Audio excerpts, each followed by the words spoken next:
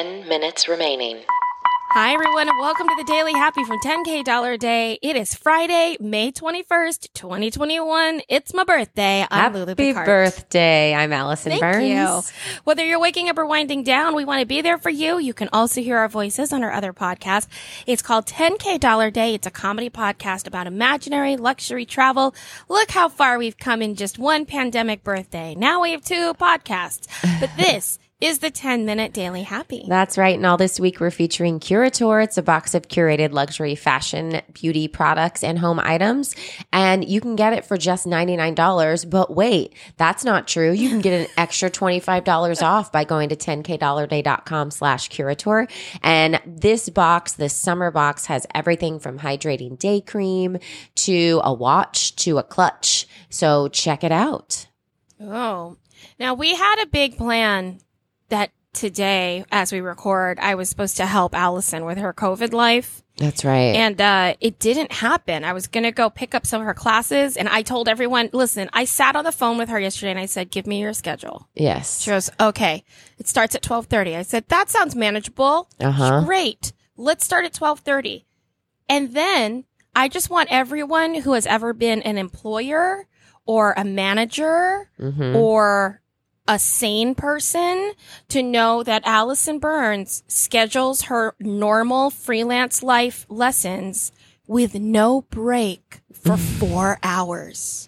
And when I say no break, I mean these children are in her room until half past the hour, and then the next child comes in.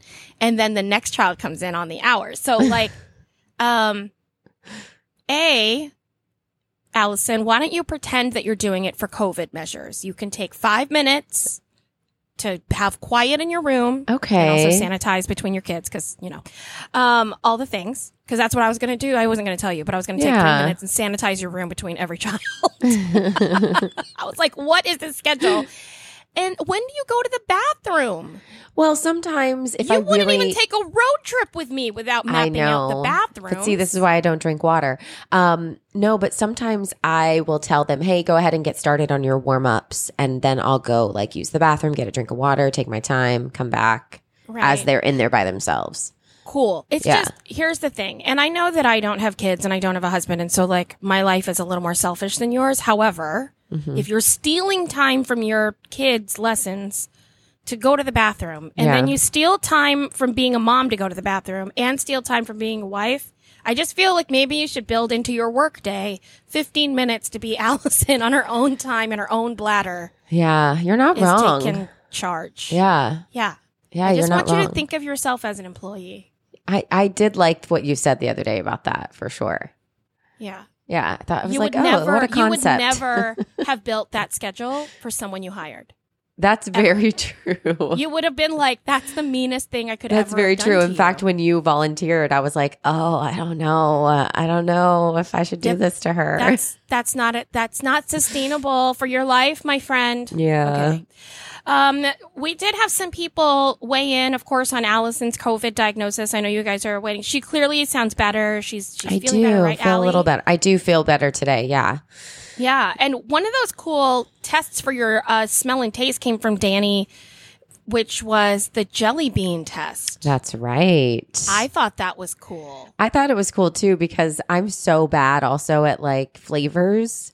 I think everything like tastes like vanilla or like tastes like root beer. So I just think it's funny that like that's what he would guess, because I would be like, I have no idea. So maybe the smell and taste thing is not going to be the major symptom for you. Maybe I definitely don't. You don't know. That's true. I think I can taste things though. I mean, I'm pretty sure. I've been eating and nothing feels like, oh my gosh, I can't taste that. You know. I think your hot tamales would be a pretty good one because it's spicy. It's got that cinnamon. Yeah, that actually might clear me up a little bit. What was I thinking? I know. There you go.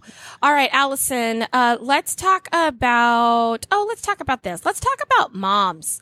Because you're a mom. Yeah. So there's been a trend that people have discovered, and this is an article by Claire Kane Miller in the New York Times. I thought this was such a cool article.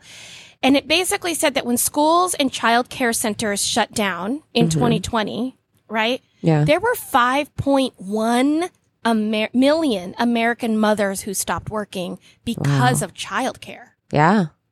right? Absolutely, yeah. And so today, 1.3 million of them remain out of work. I knew that this would like totally resonate with you too, Allie.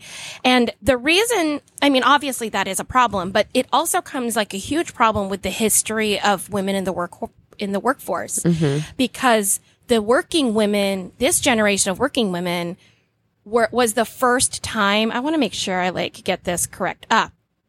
It was like the first time that women made up more of the workforce than men. It was January 2019. Okay. That happened. And then in 2020, for some reason, all the women left, right? Yeah.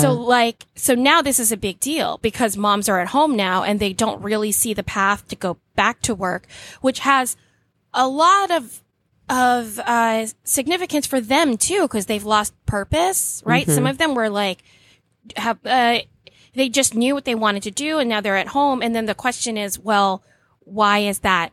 You know, why didn't more men stay home? Right. Because men were paid more. Right. Well, so it made more sense. Yeah. But now the cycle starts again. Right.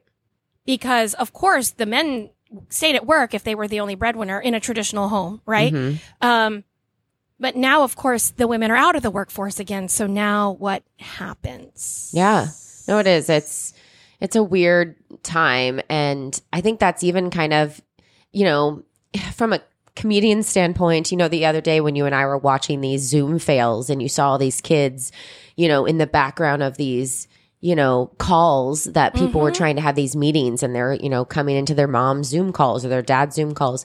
Like that's kind of where we are right now, where people have been trying to work from home or had to leave the workforce. And I think it will be harder to get back to work because of all of this. You know, and even right now, like, you know, you said you were on your way to teach for me. Well, the reason why you didn't go is because the studio closed down because there was a few more cases of COVID at the studio that broke out. So now you're looking at people who are like, oh, I thought that was part of my childcare. Well, now I have my kids with me because that studio closed down. And so now I can't go into work and I can't do this. So I feel like I hope people are being, you know, I don't know, understanding about it, but also like, you know, I hope if whoever wants to work, I hope they're able to do that, man or woman, you know, and I mean, there's a lot, there's a lot of us who are not working. Yeah. And we would work, you know, we're out there auditioning, we're out there trying to get the work. Yeah. All the time. One of the cool things that's written in this article that, what's her name again? Claire Kane Miller wrote is, many American women have carefully planned their working lives to accommodate children. They choose jobs with more flexibility or fewer hours, even if they earn less or are overqualified, or they start businesses just so they can control their schedules. Yeah. And I was like, yeah, that's all of my friends. Yeah. All of my friends were like, well, I'll stay home and because we get paid less and therefore I will just do 75 hustles. Yeah. Yeah. So anyway, if you feel yourself caught in that, or if you're interested in learning more, there's a really great article by Claire Kane Miller in the New York Times.